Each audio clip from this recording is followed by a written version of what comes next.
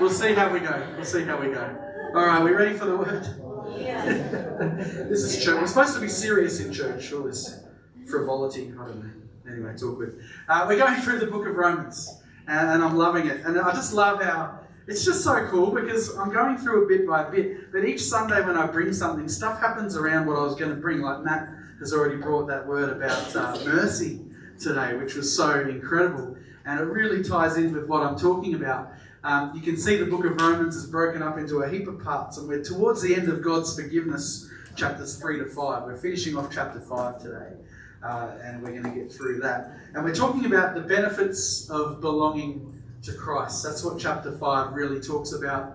And I landed, as I said, at the end of verse 5 last week. I might read it first, actually, before showing this video. Romans chapter 5, verses 3 to 5, and it says, "And not only that, but we also glory in tribulations." We love tough times, right? "Knowing that tribulation produces perseverance, perseverance character, and character hope. Now hope does not disappoint." I love that. "Because the love of God has been poured out in our hearts by the Holy Spirit who was given to us." Let's just take a look at the screen.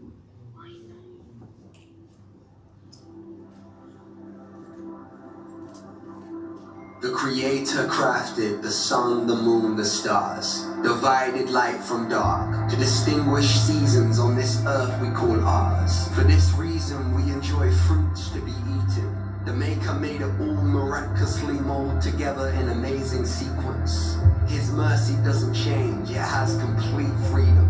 It reigns and remains throughout every season. Like a never-ending paradise, mercy is fruit that is always ripe. Like a taste of heaven, with hope, peace, love entwined. Like a fountain that doesn't run dry. This mercy is outside of time.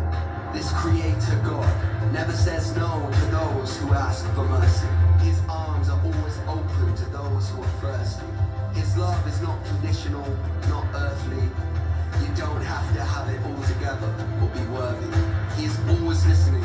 He speaks words of wisdom and peace.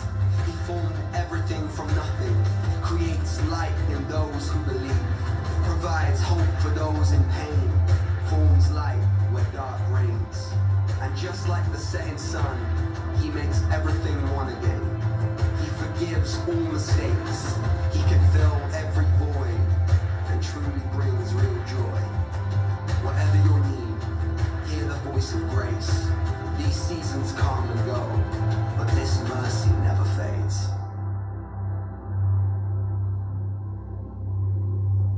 So good. So good. The video says, "Whatever you need, hear the voice of grace." That was my word to you today. Come as you are. The voice of grace is you don't have to keep up appearances. You don't have to walk the walk and talk the talk and look a certain way and pretend that everything's okay. But the voice of grace gives you permission to come as you are in the midst of whatever it is that you're facing. Whatever you need, hear the voice of grace. These seasons come and go. Hilltops, valleys. That's what we talked about last week. But this mercy never fades. There is always hope in Jesus. It's always there. The question is do our eyes wander when we go through that difficult season? And you know what? It can happen. Let's be real. Some of us have been through very challenging times. And it's so easy in the aftermath, in hindsight, to go, yay, God. But when you're in the midst of the valley, that's a tough time. That's when you need support around you. That's when you need the Holy Spirit to come and bring supernatural peace, because in the natural, it makes sense to be fallen and broken and confused and upset and maybe even angry at God. But His mercy never fades. Hope always endures. So let's continue today. I've read this already, so we'll go to verses 6 to 8 and we'll continue from there. So Romans chapter 5 verses 6 to 8 says this: "For when we were still without strength, in due time Christ died for the ungodly. For scarcely for a righteous man will one die, yet perhaps for a good man someone would even dare to die. But God demonstrates His own love towards us, that while we were still sinners, Christ died for us. We were dirty, we were messy, we were broken. You might even call us the ugly duckling. That we were just in such a position of mess. We were completely powerless to do what was right, and Jesus still died for us. It says, few, if any, will die for a good man, though some might. But God's love is so gracious that he died for us when we were still sinners, when we were still a broken mess.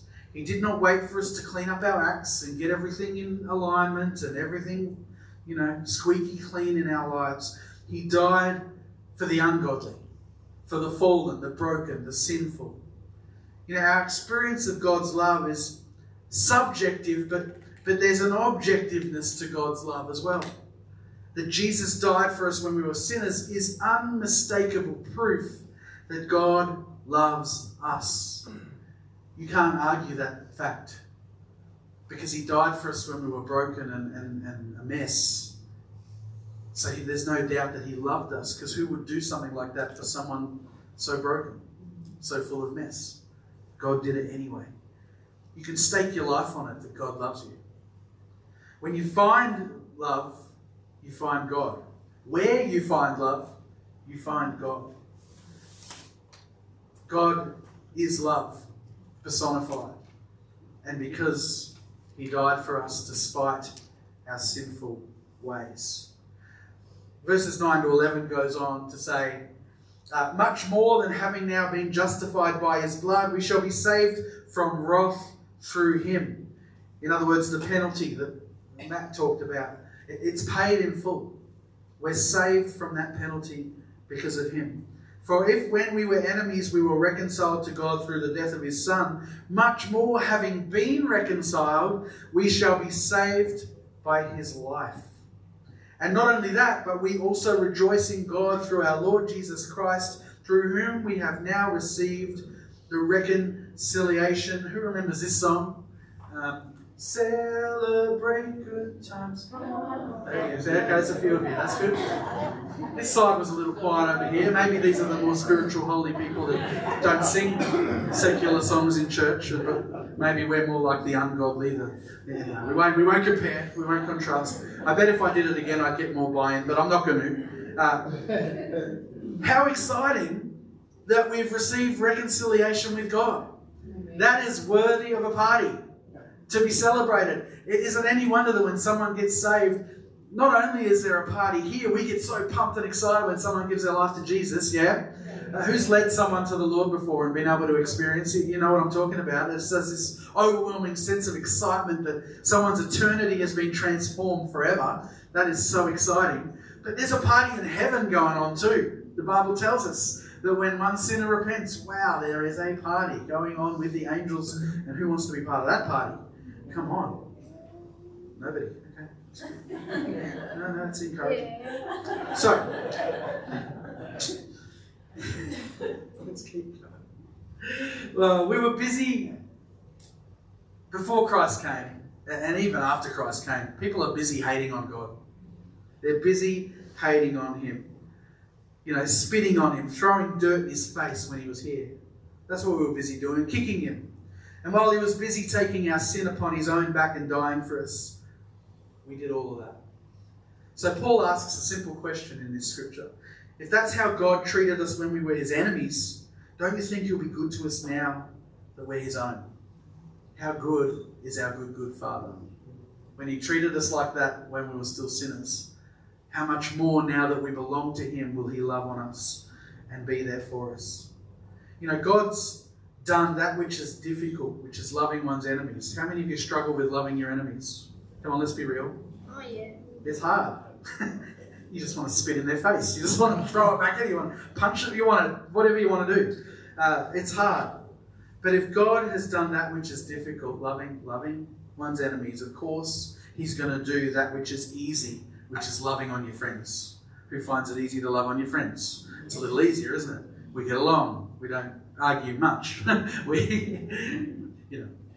Christ's death has reconciled us to God.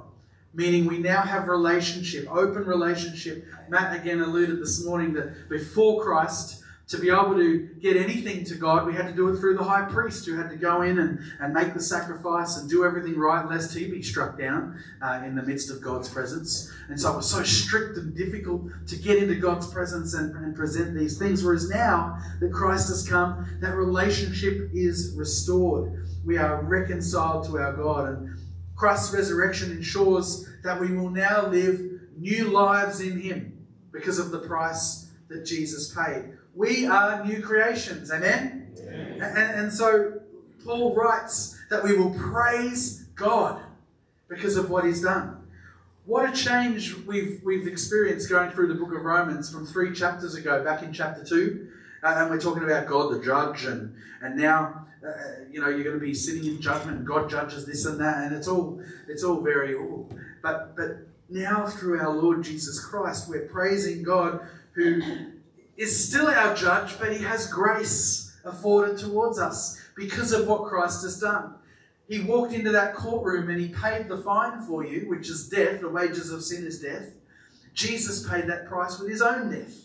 And so we don't need to live under judgment and condemnation anymore, because Christ paid the price for you and for me. We need not, or indeed we cannot, do anything to earn this reconciliation. It is a gift given to us by the work of Jesus. The reconciliation is done.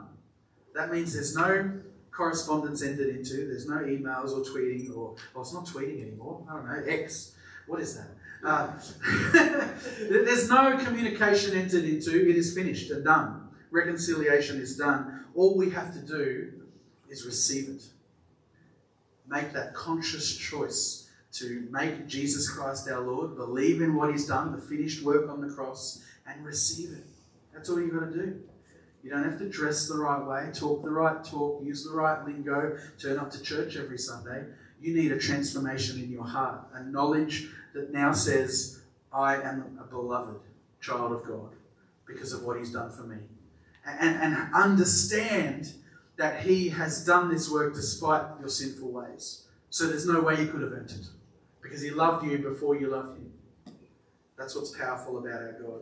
He loves us first, amen? Verses 12 to 14. Let's keep going. Therefore, just as through one man's sin entered the world, and death through sin, and thus death spread to all men, because all sinned. For until the law, sin was in the world, but sin is not imputed when there is no law. Nevertheless, death reigned from Adam to Moses, even over those who had not sinned, according to the likeness of the transgression of Adam, who is a type of him who was to come. Reading all of this, we need a wanted sign. You remember the old Westerns? Wanted, and we'll just say, a new covenant, please. That's what we want. When do we want it? Now. There was no sin in the Garden of Eden where Adam and Eve were. It was a perfect environment. And Adam and Eve were free to live in perfect happiness, having fellowship with God and with each other. What a way that would have been to live. No burden, no depression, no brokenness, no disappointment, no sadness. Well, there's a place like that I know we're all going to. And it could be sooner than we all think, who knows. But we're excited to get there when we get there. Well, they were capable of perfect obedience, Adam and Eve. But how long they enjoyed that state, we're not quite sure. The Bible doesn't talk in minutes, hours, days, years in that time.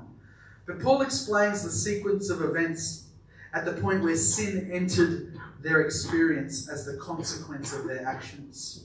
And this is what we refer to, and most Christians would know the term, the fall.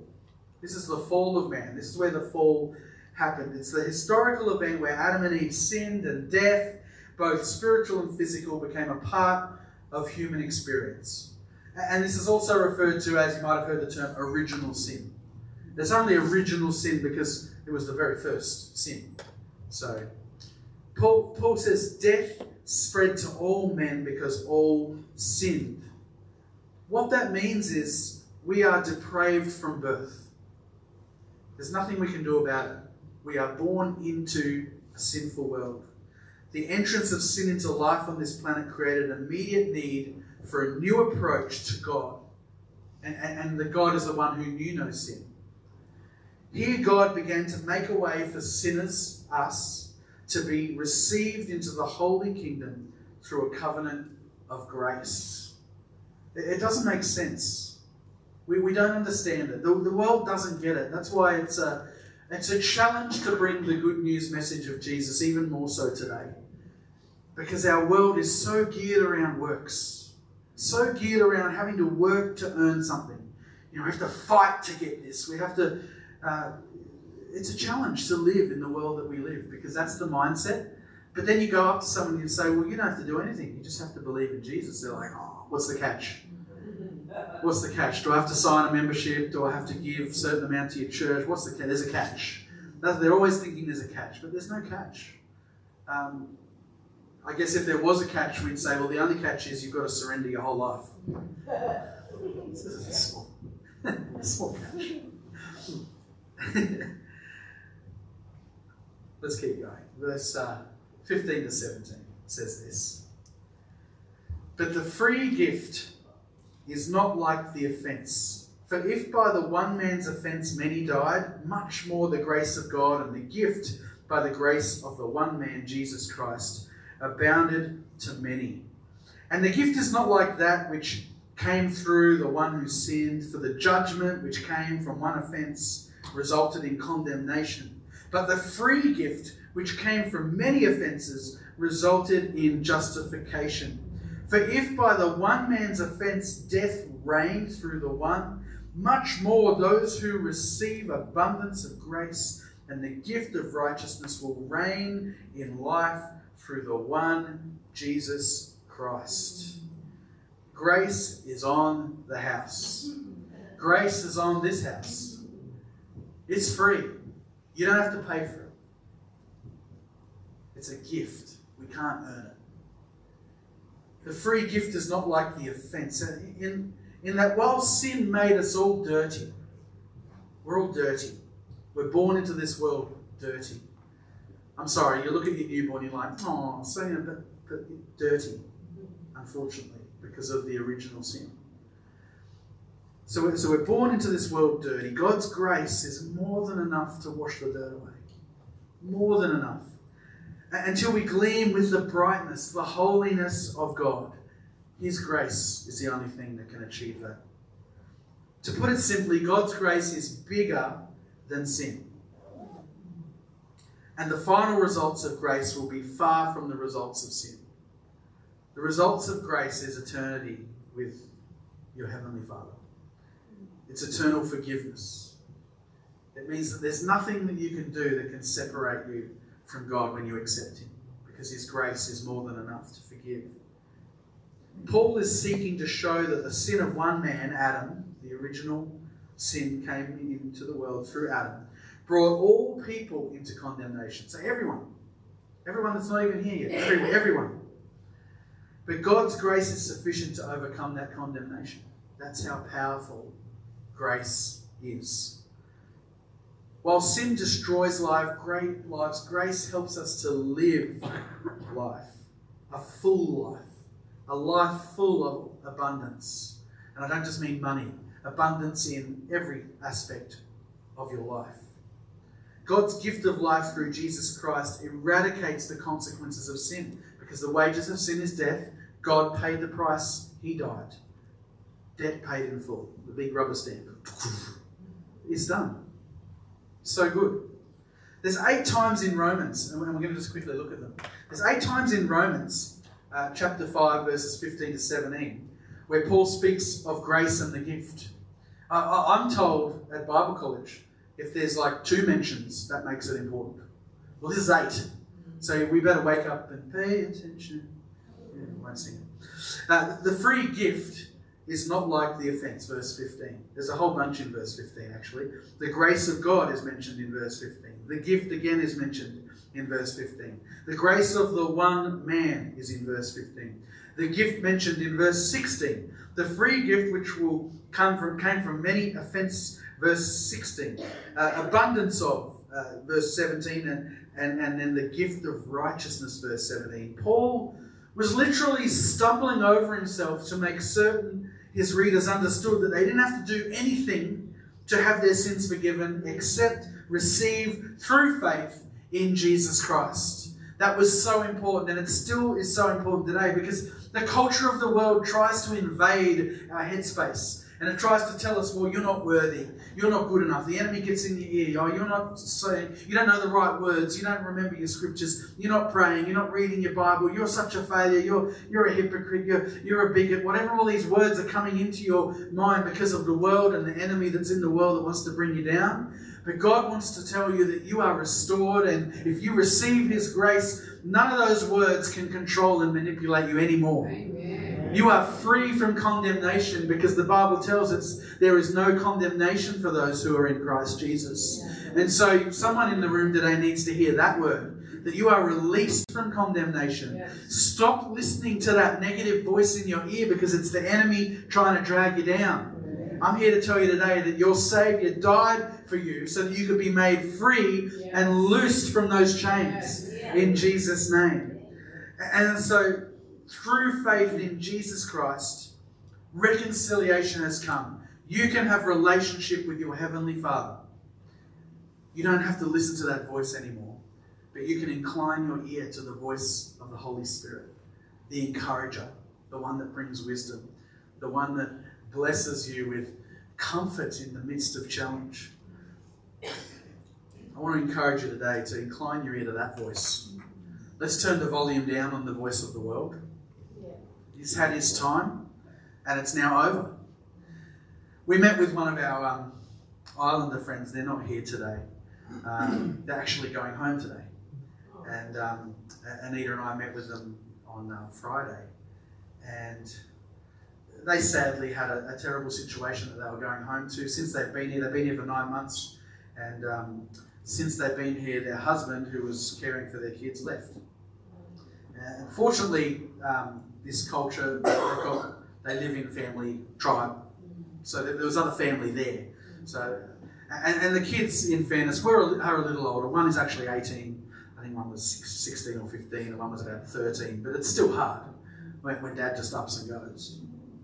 And so we met with this Islander friend, and we just encouraged her. We prayed with her, and she walked in, shoulders slumped, but she left with her head held high, knowing that her God is with her in the midst of trial. And everything we've been preaching the last couple of weeks, that even in trials, God can be with you and sustain you and encourage you through the storm. All of those things.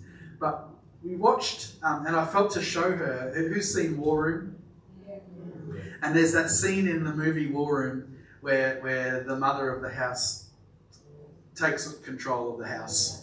And you don't mess with a woman like that. She just, you know what I'm talking about. She's like, devil, this house is under new management. You're no longer welcome here. In fact, get out. You have no place. You've had your fun, but I'm sick of your lies. I'm sick of your teasing. I'm sick of your words of discouragement. This place is under new management and you are out. And she's like this and talking over the devil, get out. And then she goes to go back inside and she comes out. And another thing, because, women have a lot to say. But it's okay, you're allowed to take authority. It's all good. Don't throw stuff at me. But we reminded our Islander friend of this. So your husband might have left you. He doesn't have faith either, so we prayed for him for salvation. But you are, in absence of him, taking spiritual control of your home. You go home and you walk through your home and you talk like this lady. I sent her the link of it so she can watch it again. And I sent her some scriptures as well to encourage her. I said, you go home and you talk like this in your house. You take authority over your children, your home, and even your husband. And you just say, God, get him. Get him, Jesus. Sort him out. Sort him out and then bring him back to me all fixed. That would be awesome. So we did that. But you've got to know that you can take authority. As children of the Most High God, you don't have to surrender to the voice of the world, the negativity, the discouragement, the disappointment. You can actually take authority, and the grace is on the house, the grace is on you to see through those seasons. Amen? Amen. Let's keep going. This is the last of chapter 5. Verses 18 to 21 says, Therefore, As through one man's offense judgment came to all men, resulting in condemnation, even so through one man's righteous act the free gift came to all men, resulting in justification of life. For as by one man's disobedience many were made sinners, so also by one man's obedience many will be made righteous. Moreover, the law entered that the offence might abound, but where sin abounded, grace abounded much more.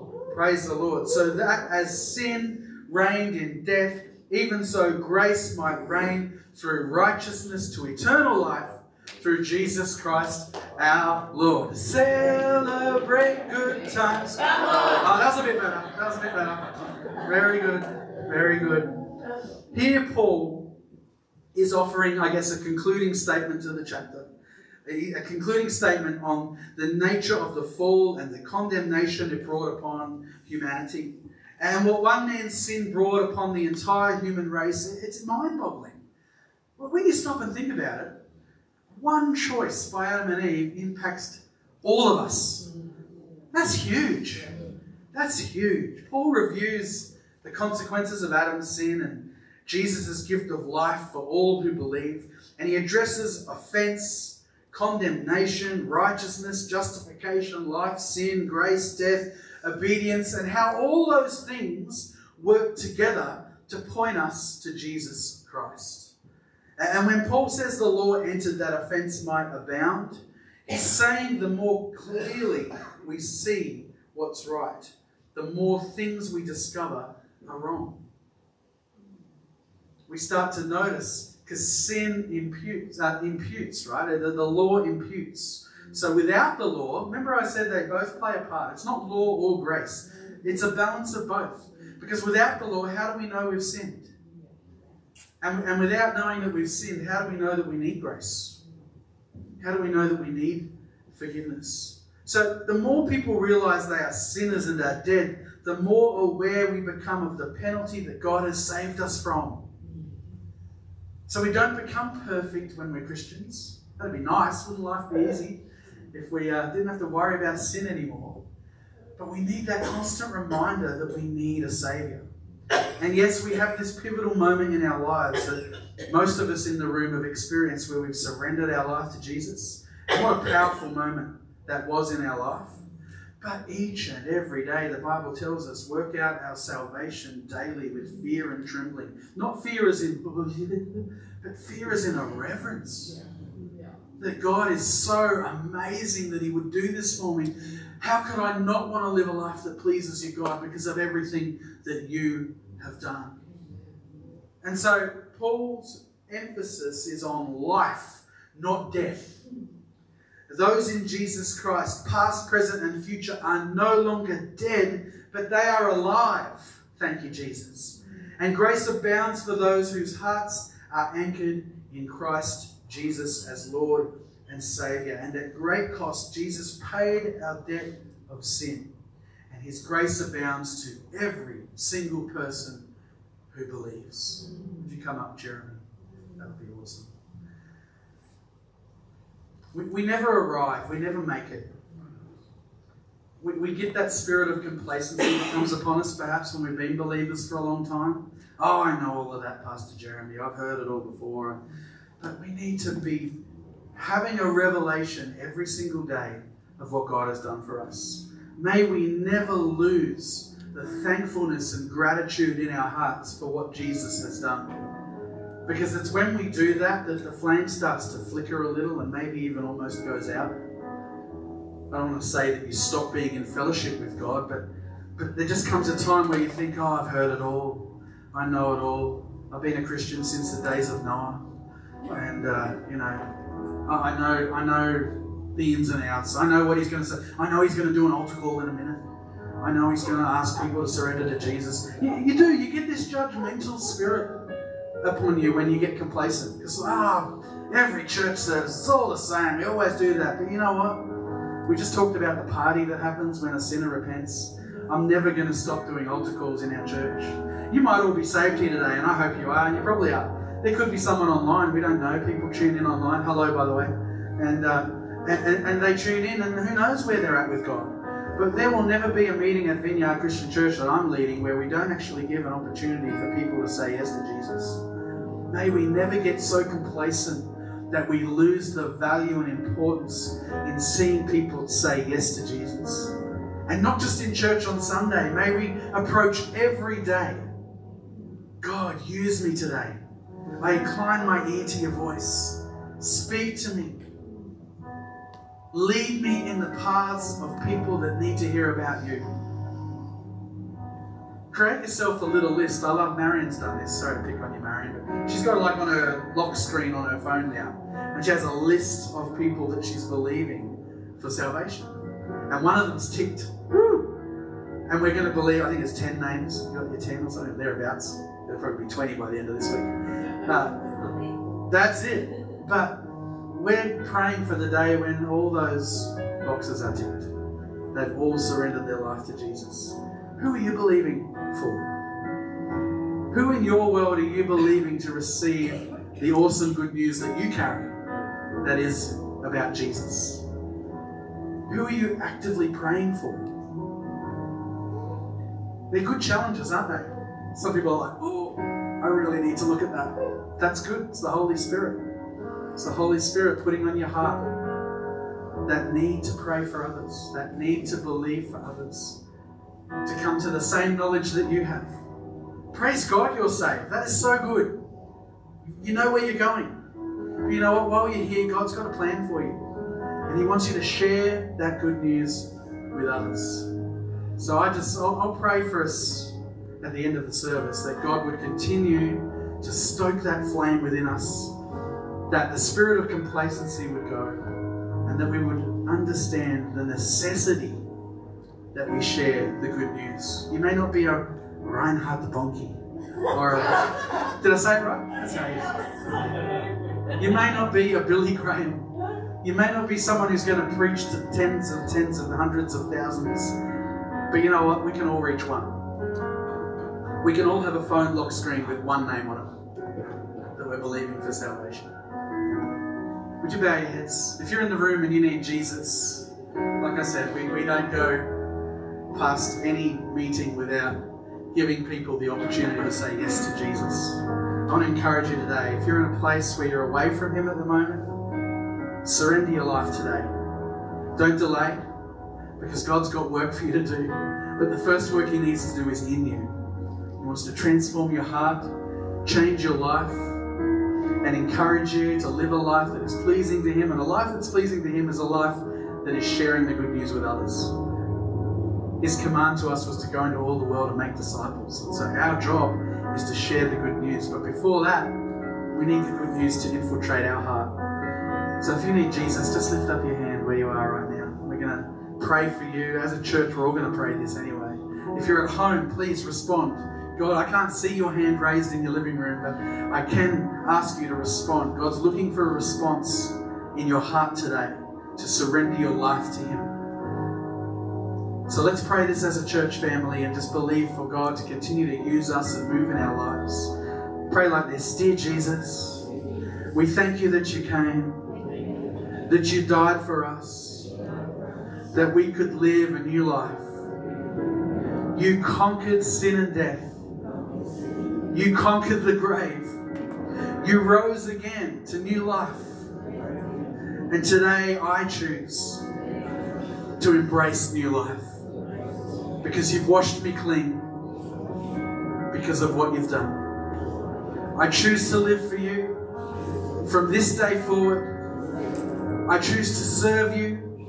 And I choose to share your good news with everyone that you put across my path. Lead me and guide me from this day forward. In Jesus' name. Amen. Amen. Now praise God and thank Him. The party in heaven. You don't know who's responded today, but God responds when one person surrenders their life. There is a party going on. I want to pray for you. Would you stand? And if you're willing, maybe lift up your hands if you can, or just put them in front of you if that's easier. Because I want you to receive something today from the Holy Spirit as we come to a close. I just believe God has something to deposit in each of us. that's going to help remove that spirit of complacency I talked about, that spirit of maybe comfort, staying comfortable. And He's going to encourage you and empower you, give you what you need to share the good news of Jesus. Heavenly Father, I pray for every person with their hands raised, their hands before them, their hearts open. Holy Spirit, would you pour out into each one? God, would you touch and minister to each person? Lord, as we've spoken about today, complacency, let it be gone in the name of Jesus. Fan the flame that is within us again, Holy Spirit.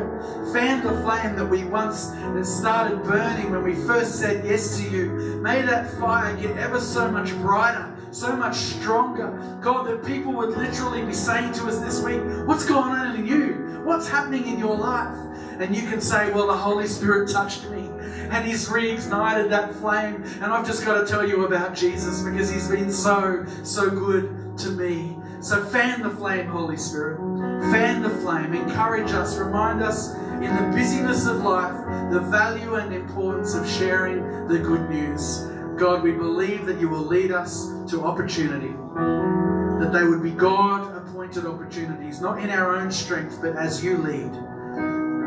And if we follow that leading, God, we know that the burden is easy, the yoke is easy, the burden is light. And so, God, it's not going to be a struggle to share Jesus. It's going to come so naturally. It's going to come so powerfully that we're going to see a lot of boxes ticked, a lot of souls saved, a lot of people coming to heaven now because of the work that you're doing through each and every one of us. So I pray, Holy Spirit, seal that word today in all of our hearts. In Jesus' name. And together we all said, Amen. God is good. All the time.